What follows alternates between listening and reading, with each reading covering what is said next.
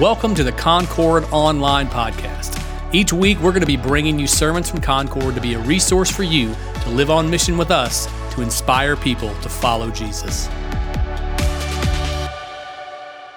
Grab your Bible. Let's go to Romans chapter 6. Romans chapter 6, we are in a series of sermons that we've been refocusing our hearts on the mission and the vision of our church.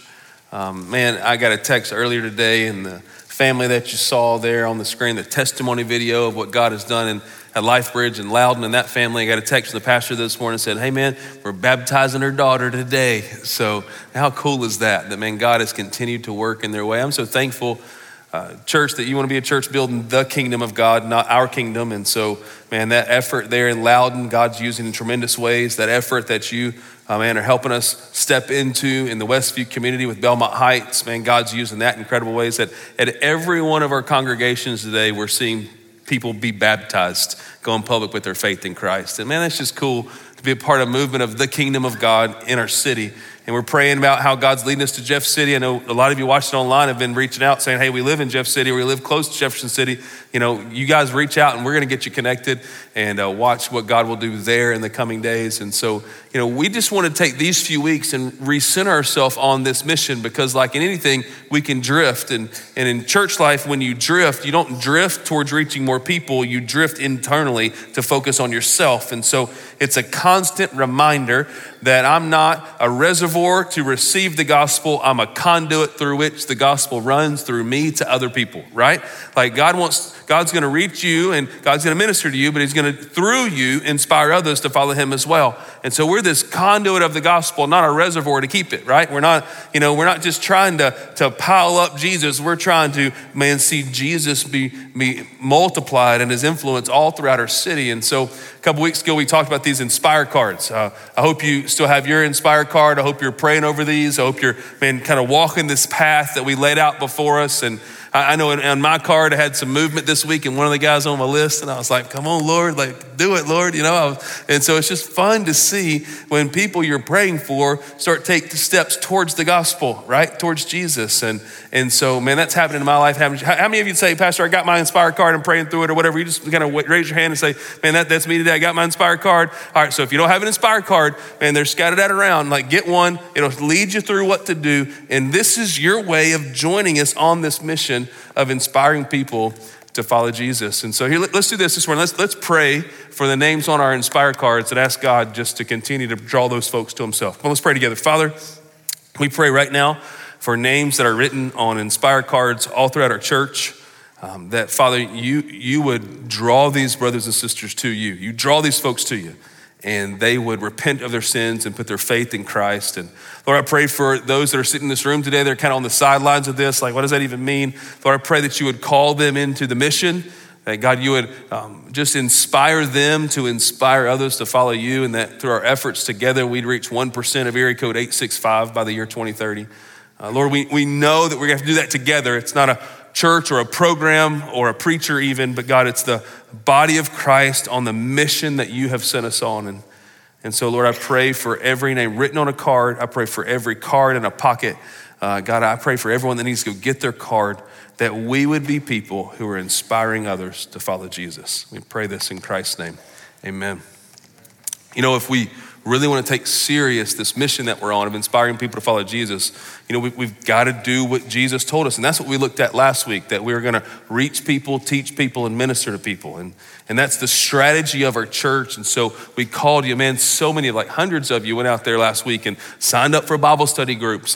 We reach, teach, and minister through our Bible study groups. If we're going to reach 1%, it's going to be through our Bible study groups these mission teams, that's really what I see. And we ought to call them Bible study group mission teams, but I guess that gets too long, but we're going to send you out through these groups so that we can be together ministering and reaching people, teaching people, and ministering to people. Well, today I want to really take a few moments and dive deep into an understanding that there's a lot, or an issue, I guess you'd say, there's a lot of confusion in the church, because if we're going to inspire people to follow Jesus, we're going to have to be on the same page about a few things. We're going to have this common foundation. I told you last week that I really believe spiritual formation is one of the greatest challenges facing our church and And we've made Christianity be this self-help philosophy rather than a biblical theology. And so we know just enough about Jesus and just enough about the gospel to get some fire insurance, but we don't really have this foundation. If we're gonna be salt and light, and that's what it means to inspire people to follow Jesus, that means we're gonna go into our community and be on mission for Christ. Like, we have to have a firm foundation to minister from, a firm foundation to live from.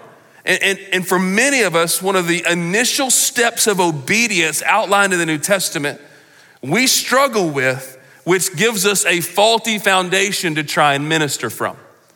We're talking about baptism.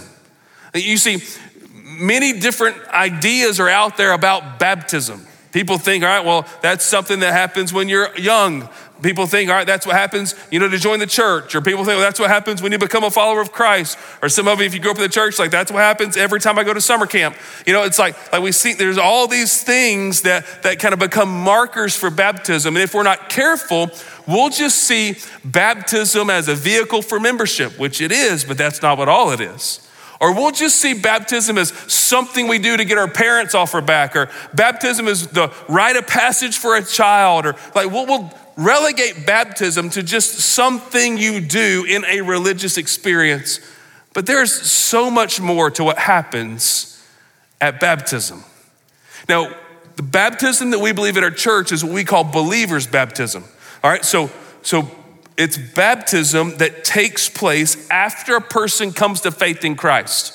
All right, so baptism doesn't save you, but baptism is a symbol of what Christ does in you at the moment of salvation. And so, baptism, it's a transliterated word. It's not even a translated word. Like, we don't really have a word for this translated into English, but it literally means to dip under. All right, so that's what the word literally means, transliterate. Like to baptize is to dip under. That's why we baptize by immersion, because it best symbolizes the death and life of Christ, and it fulfills the word to dip under. And so, when you think about baptism, some people get so anxious about all these things, right? They think, well, what's in the water? This water was placed in this baptistry from a water hose at about 8 o'clock this morning. All right? There's a little button on the side over here that when I push it, it becomes a hot tub. Y'all hear that thing? Because who wants to get baptized in cold water when you can get baptized in warm water? See, it's really warm, Nathan. All right, so, sprinkled. Sorry, it's the Baptist church, wrong. All right, so, right, like, guys, like, we can't make this out to be some like really, really awkward thing. Like, this is the first step of obedience for a follower of Christ. And we should take it with significance and great clarity. You see, many of us, we have relegated Christianity to this moralistic duty where we attend church and we do specific things and we think God is pleased with us. But biblical Christianity has always been obedience-based, meaning Jesus is calling disciples out of being fishermen, tax collectors, and workers, and he's calling them to a new way of living. And the way he's showing them to live is he's like, follow me, follow me. Follow me and I'll make you fishers of men. So he's calling them to obedience. And so the Christian life is not a life of behavior modification, but it's the transformation of your character as you follow Christ by taking obedient step after obedient step after obedient step. Some people want to know all about Christianity the day they come to know Christ. Guess what? You're never gonna know that. There's always gonna be more to God than you understand and you know. But what he does is as you are obedient to what you do understand, he expands what you know. And so this unfolding of the beauty and the glory of God. And so it's not that I wait till I understand it all. It's that I start obeying the light that I have. I start living in the truth that I know. And as I live in truth, my understanding of God and his truth expands till I can see the beauty and the glory of God. That's how it's like based in obedience, not in behavior modification. And so when Paul comes here in Romans 6, he's like, we're gonna get to the truth. We're gonna get to the truth so that we can really understand what baptism symbolizes and means. Stand with me and let's study it together. Romans chapter 6. Verse 1. Scripture says this, what shall we say then? Are we to continue in sin that grace may abound? By no means. How can we who died to sin still live in it? Do you not know that all of us who have been baptized into Christ, or Christ Jesus, were baptized into his death? We were buried, therefore, with him by baptism into death, in order that just as Christ was raised from the dead by the glory of the Father, we too might walk in newness of life. For if we've been united with him in a death like his, we shall certainly be united with him in a resurrection like his. For we know that our old self was crucified with him in order that the body of sin might be brought to nothing, so that we would no longer be enslaved to sin. For the one who has died has been set free from sin. Now, if we have died with Christ, we believe that we will also live with him. We know that Christ, being raised from the dead, will never die again. Death no longer has dominion over him. For the death he died to sin once for all, but the life he lives to God. So you also must consider yourselves dead to sin and alive to God in Christ Jesus. Let not sin therefore reign in your mortal body to make you obey its passions. Do not present your members to sin as instruments for unrighteousness, but present yourselves to God as those who have been brought from death to life, and your members to God as instruments for righteousness. For sin will have no dominion over you, since you are not under law, but under grace. May God bless the reading of his word. You can be seated. Paul is trying to help people understand what's happening in salvation and what baptism symbolizes. I mean, there's a very clear distinction here. He's like, hey, like in Christ, you're one way. You're not who you used to be. Like there's something that has happened. There's someone who has been changed. There is a distinction. There is a mark. There is a purpose. And so when we see what baptism really is, how it symbolizes what's happening at the moment of salvation, all of a sudden it's not just this thing to do as a rite of passage, or it's not just this thing to do because you're at a Baptist church. It's this step of obedience to take to publicly declare what has happened in you at salvation. I was talking with a lady a few weeks ago, and she was like, yeah, well, if I've got to, I'll be baptized. I'm like, you feel like you got, like, what are you talking about? If I got, like, it was just this like, well, if this is what the church wants, I'm like, you realize there's like no discount on tithing or anything if you get baptized. Like I don't, like, it's not like, all right, I'll take the credit card to take the 20% off. Like I felt like I was having this transaction. I'm like, what are we talking about here? Like, no, you're not getting baptized until you understand like why we should want to publicly identify with Christ in this way. And so we can't see this as some transactional thing. Well, all right, if I have to. But we should understand what baptism is in the New Testament. There's no sense in the New Testament of someone who was following Jesus who had not yet been baptized. And so over and over and over, the testimony of the New Testament is when a person is transformed and changed by Jesus, they publicly declare that by being baptized. Why and what does this mean? Now, before we jump into this text, let me just say a word. Because there's a lot of us, when we come to baptism, we feel this anxiety and we don't know what to do with the fact that our parents had us baptized as infants. So hear me out. Like, I think you should celebrate your parents' decision to have you dedicated and baptized. Like they were trying to say, we're gonna teach them about the Lord. We're going to try and say we love this child and we want this child to be part of the church and grow in the Lord and walk in the Lord. But what I'm talking to you about today is not a decision someone else can make for you. Like believers' baptism is not something that you can say, well, my parents had me baptized. No. Like believers' baptism says that I've taken personal responsibility of my sin. I've repented of my sin. I've put my faith in Christ. Like this isn't something anyone else can do for you. And because of that, I'm going to be baptized to publicly declare that I've been changed by Jesus.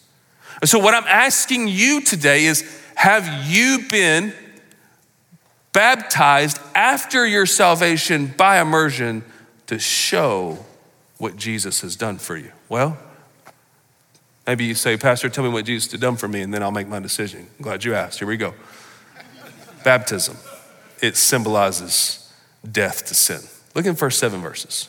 Baptism, it symbolizes death to sin. I mean, he starts with a couple questions and a couple charges to his audience here. He's like, hey, are we saying that we should continue to sin, that grace may abound? No, no means. How can we who died to sin still live in it? Like he's showing this contrast to help us understand, like when we come to know Christ, an old life must die. Like when Christ died on the cross for our sin, that was our old life dying. And so when we receive the gift of salvation through Jesus, what we're receiving is life in Christ. And you can't have life in Christ and your old way of living. And so the question is like, should I just keep, like, does God care about how I really live? Isn't it just grace? Can I just live under grace? And it doesn't really matter how I live. And Paul's like, no. It's not like I can live how I want because there's grace and Jesus is gonna forgive me. It's that I've died to my sin and I'm following Jesus, and God's grace is what keeps me from walking back enslaved to that sin. Because here's the truth. When you die to your sin, you must die daily to your sin. Because that old man wants to get up off the mat every single morning.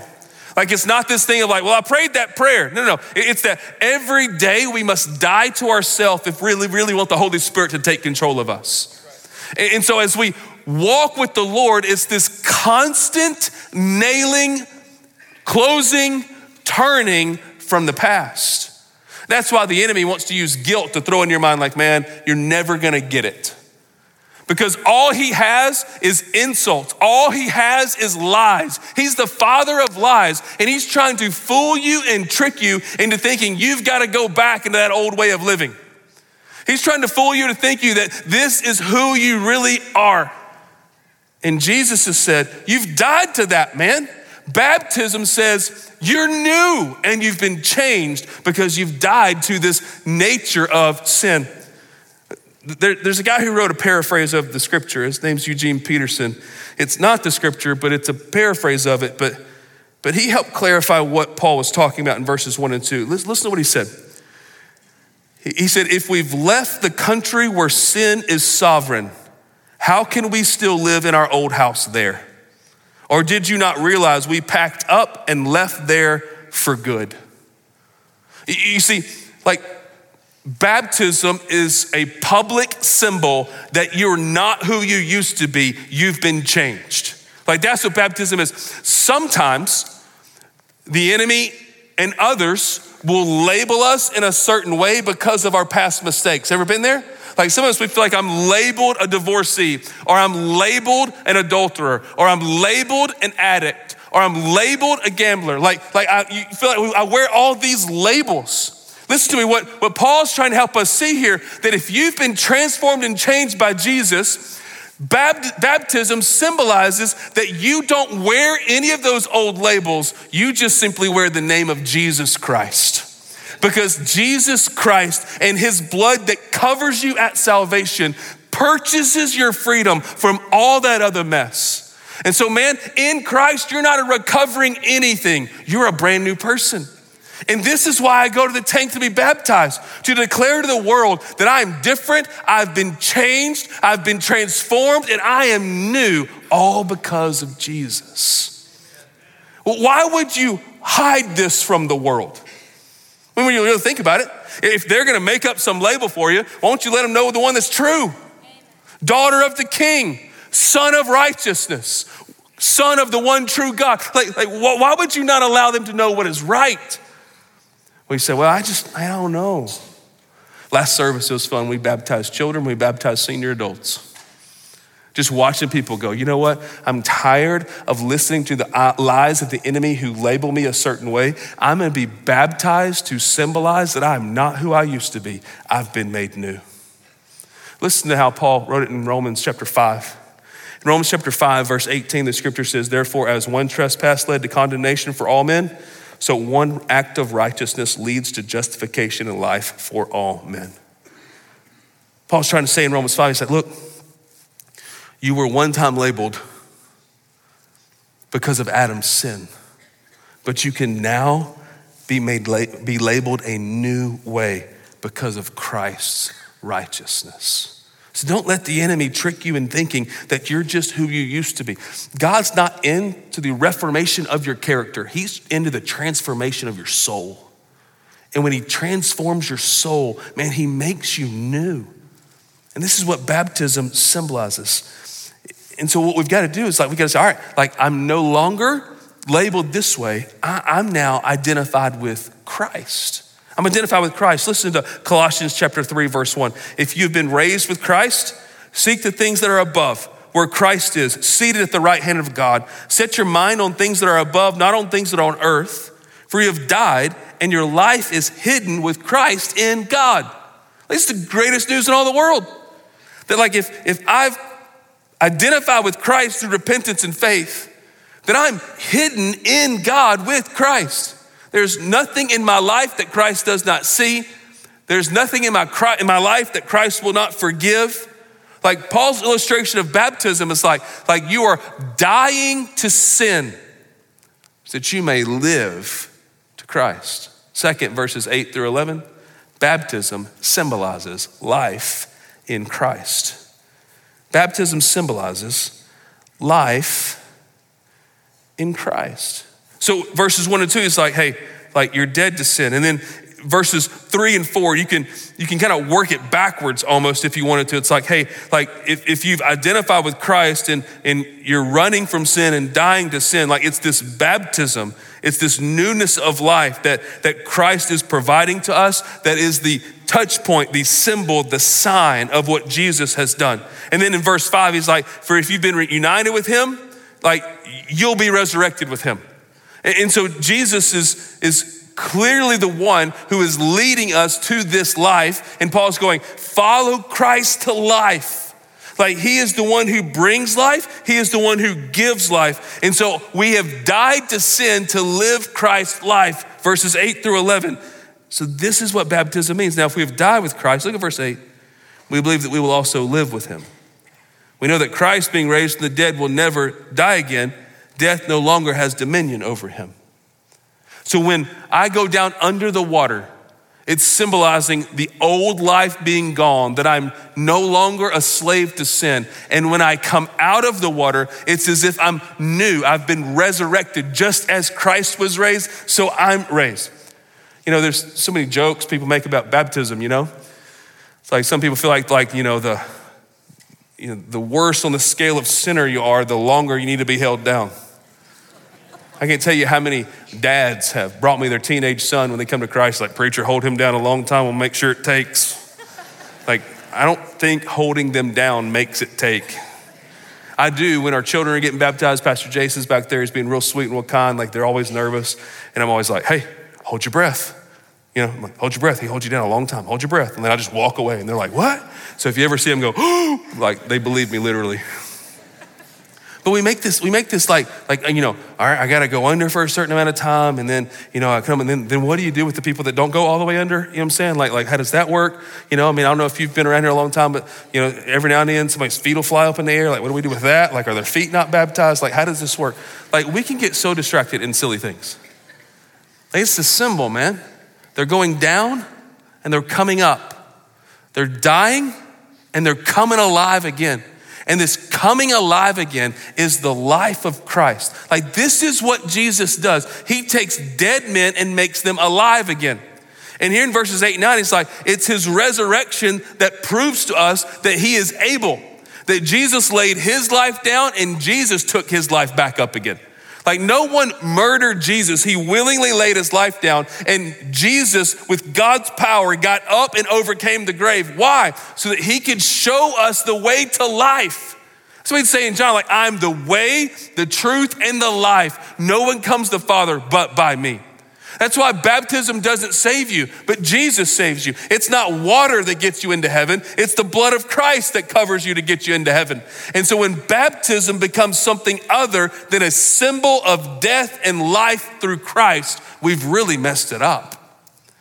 But the resurrection gives us confidence. It gives us confidence that we're not left with our labels and in our sin, but we can live with purpose and meaning today. Listen to 1 Corinthians chapter 15. 1 Corinthians chapter 15, verse 17. Listen to what the scripture says. If Christ has not been raised, your faith is futile, and you are still in your sins.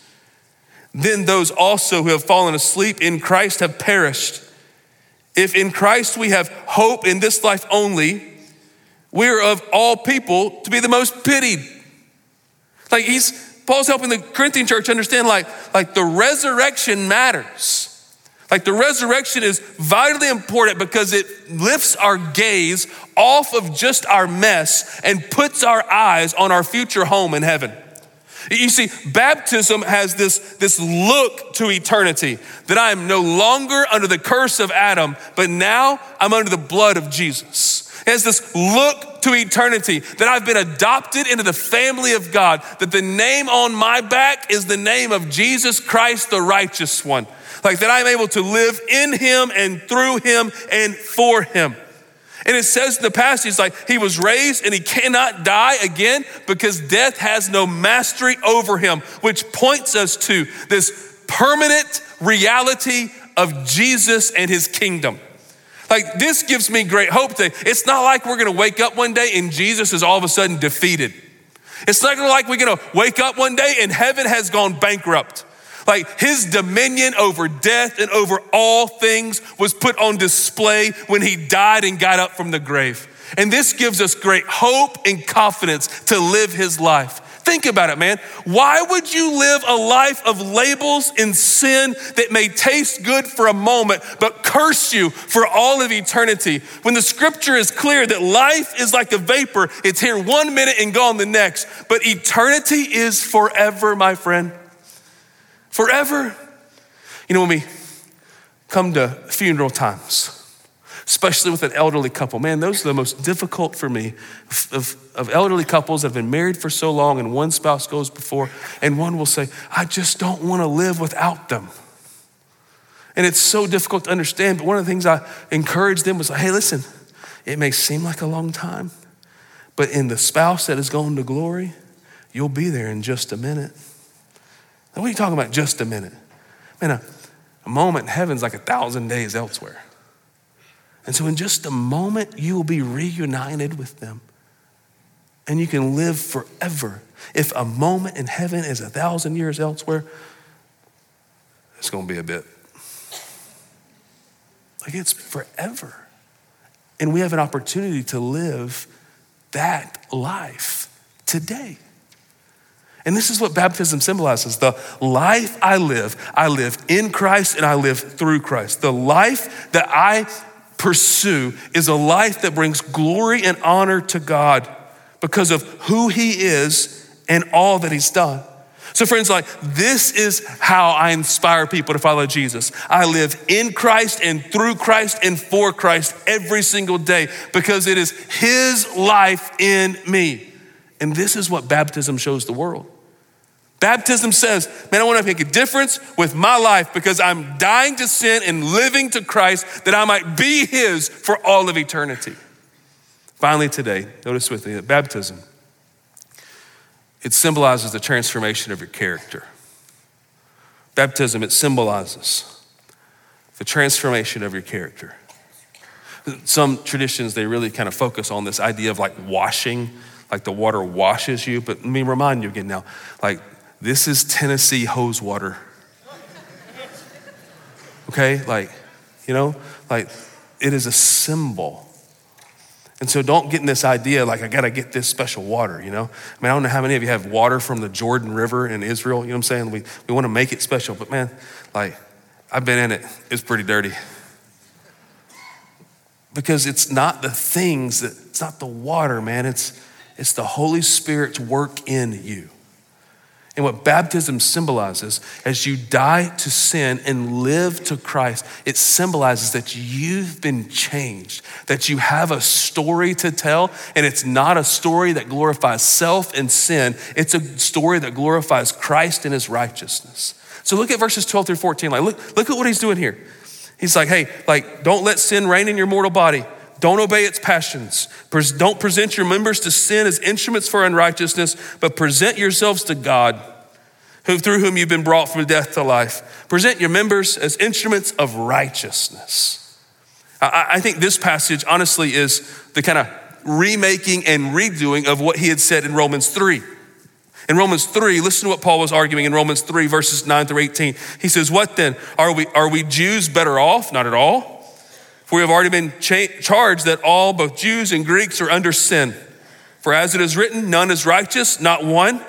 No one understands and no one seeks for God. They all have turned aside and together they've become worthless. Not one does good, not even one.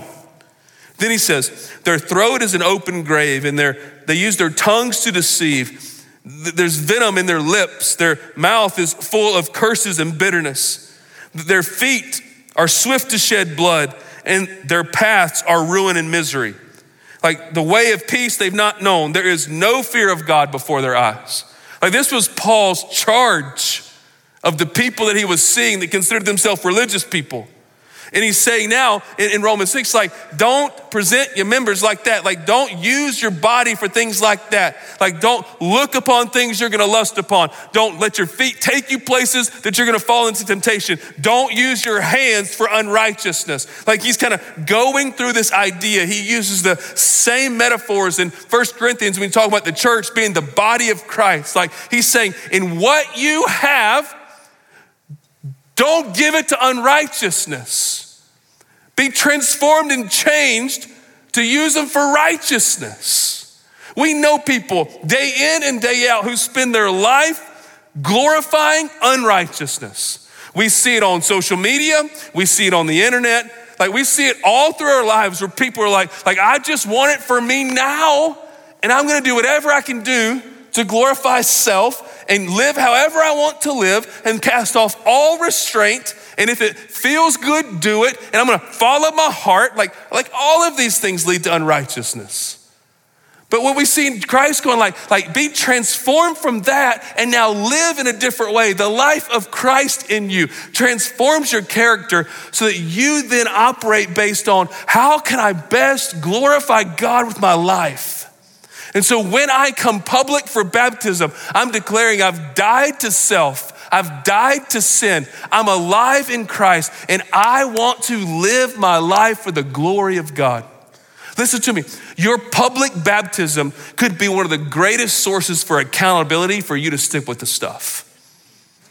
And far too many of us, we're like, man, I don't know if I need to do that. Brothers and sisters, that is unrighteous pride in your life keeping you from taking this first step of obedience. Like verse 14, like sin will have no dominion over you since you're not under law, under grace. Like this is your story as a follower of Christ. And it's time for you to tell the world that you are no longer living for yourself, but you're living unto the Lord. Thanks for joining us this week on the Concord Online Podcast. If you have any questions surrounding today's sermon or simply want to learn more, you can do so at concordonline.org. Make sure to subscribe to this podcast to stay up to date with each weekly release.